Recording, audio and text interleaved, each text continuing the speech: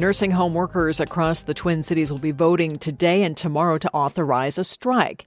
They'll join around 600 workers from 7 Twin Cities nursing homes who will stage a one-day strike March 5th to protest understaffed conditions, being overworked, and paid low wages. So far, striking workers include those at Saint Therese Senior Living in New Hope, the Estates nursing homes in Excelsior, Fridley and Roseville, the villas at the Cedars in St. Louis Park, Cerenity Humboldt in St. Paul, and the villas in Robbinsdale. Staff at these facilities say they're burning out from taking extra shifts because of staffing shortages, and they are not getting the wages or benefits they deserve. Jamie Gulley is the president of SEIU Healthcare for Minnesota and Iowa. That's the union representing these nursing home workers.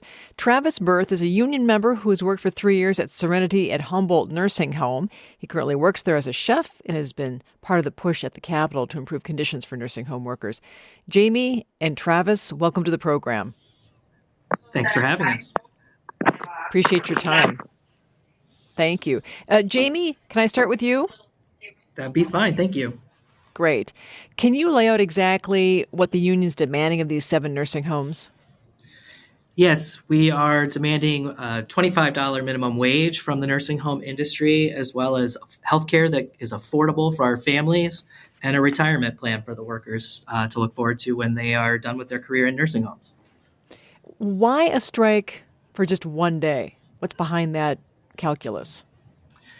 As healthcare workers, we are mindful of the relationship we have with the residents in these nursing homes. We take care of them day in and day out on the weekends and on holidays, and for many of us, they feel like family. So taking this action to go on strike, even for one day, it's a hard decision for us to make. We think it's important to make that decision, however, because of the stakes and what's at issue. And what really is at issue here is that the conditions for workers in nursing homes have deteriorated such that we're working short, we're working doubles, we're working many days in a row. Workers reporting working 20, 30 days in a row, and it's just not sustainable. And so we are taking this action to highlight the conditions in nursing homes and to call for change. Travis, I know you're on the line, so you're working short, many of your colleagues working doubles. Maybe you're doing the same thing as a chef in the kitchen there. Tell us about what's happening in your life as a worker in one of the nursing homes. So, one thing we are struggling in my facility is our short-staffedness and just not being able to keep people enough to work with us, because people do end up just quitting because of payments and stuff like that. So, I'm working a cook shift, but I'm also picking up server shifts. I'm just kind of all over the place doing whatever I can to help out the kitchen staff and just make sure that we get stuff done. Mm-hmm. Can I ask, how much do you make an hour right now? As of right now, for me, I make $20 an hour. Okay. And the union's talking about $25 an hour. How do you think that will help you and your colleagues? Will that maybe that increase perhaps attract more people to the field? For sure. Yeah, it would. It would also just be able to keep people longer to work with us, because right now, like servers and stuff like that are not even making $20 an hour. So if we get, minimum wage up to $25 an hour, it'll be able to keep more people in and bring more people in for us. Now, Jamie, we should say that I know there was a survey that was taken last fall at more than 100 nursing homes across the state, and that found that half make less than $20 per hour. I mean, what's the general wage that these workers are making? That's a great question, and it is true. 49% of workers in the industry report making less than $20 an hour, and fully 80% make less than $25 an hour. We see the average wages for dietary workers, housekeeping staff, linen staff, the very important roles, all less than $20 an hour. Nursing assistants, the average is less than $21 an hour. And these just aren't wages that are going to bring people into the industry to take care of our seniors. And we need fundamental change so that we can recruit people and get the staff that the residents deserve. Say, help me out here. Last session, we were covering this issue. It didn't get a lot of publicity, to be honest with you, but the legislature passed, I think it was $300 million in direct funding for nursing homes, $75 million. It was a lot of money for workplace incentives, for bonuses and the like. There was a loan program, I believe. Is that money getting down to the workers, Jamie? It's a great question. That's for many of the nursing homes, that's one-time money that's being able to be used for either wage supplements or for bonuses, but it doesn't go to the core question of the bottom line. I think there is a role for the state to consider with respect to nursing home funding, but I think it's also true that many of these employers are making very, very, the cost for a resident care, they're making a lot of money also. And that money is just not getting to the workers. You see the costs increasing for rent payments to the building, to the management fees, and to the executive salaries, but workers are always seem to be the last ones to get paid. And we are trying to fundamentally change that and demand a new deal for the nursing home workers here in Minnesota.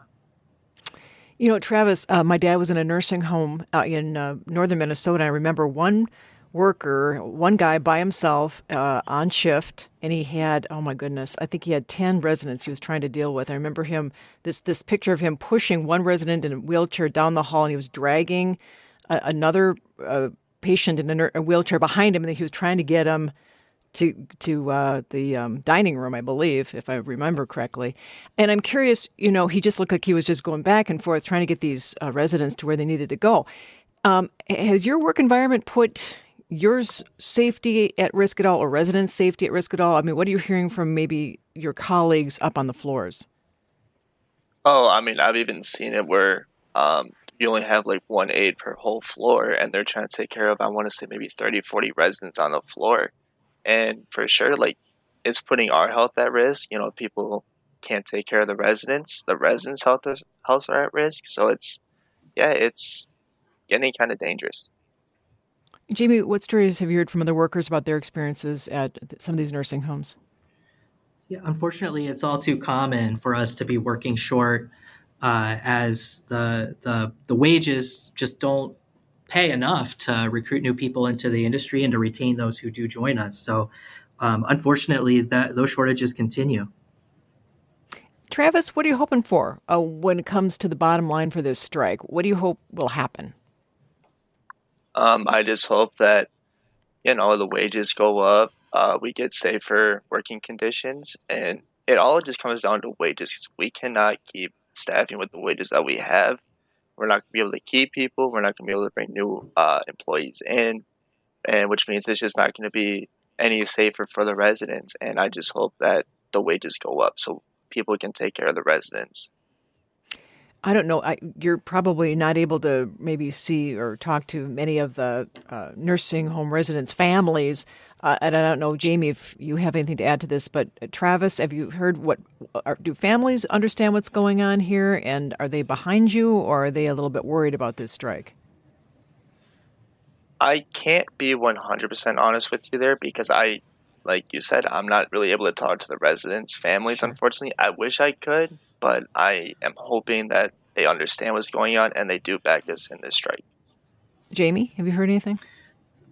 Agree with everything Travis said. So we are not enlisting, residents into our dispute with the employers with respect to our contracts, but we are hopeful and believe that we will have the support of residents and families. They know that our working conditions are the living conditions for the people that we care for. And when things go better for the nursing assistants and for the LPNs and for all the people doing the care day in and day out, that's going to result in better care for their family members and their loved ones.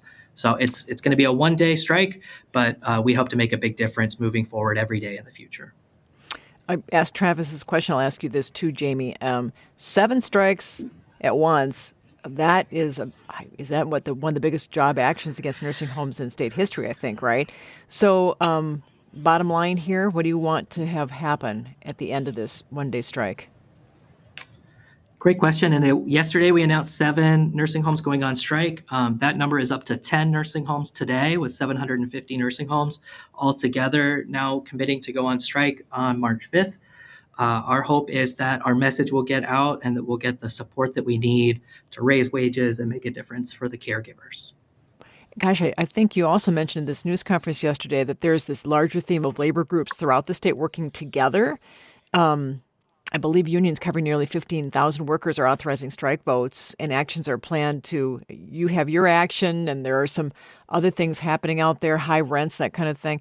All these unions are working together. Has that happened before? I don't believe it has. We did notice a while ago, more than a year ago, that many of us had contracts that were expiring at the same time. And so we started trying to imagine what we could accomplish if we lifted up our voices at the same time. And so it will be that first week of March. I think you might see activity from other unions making similar decisions. But for nursing homes, we give a 10-day notice to our employers to make sure that there is continuity of care for the residents during our action. So we're, I think, first out of the gate for getting that notice out to the public. All right. Jamie and Travis, I appreciate your time. Thank you so much. Thank you for having us. We've been talking to Jamie Gulley, the president of SEIU Healthcare for Minnesota and Iowa. Travis Burth has been with us. He is an SEIU Healthcare Union member and a worker at the Humboldt Nursing Home. Now, we want you to know we reached out to the leaders of the nursing homes with workers striking for this story and didn't hear back with comments by the time of this interview.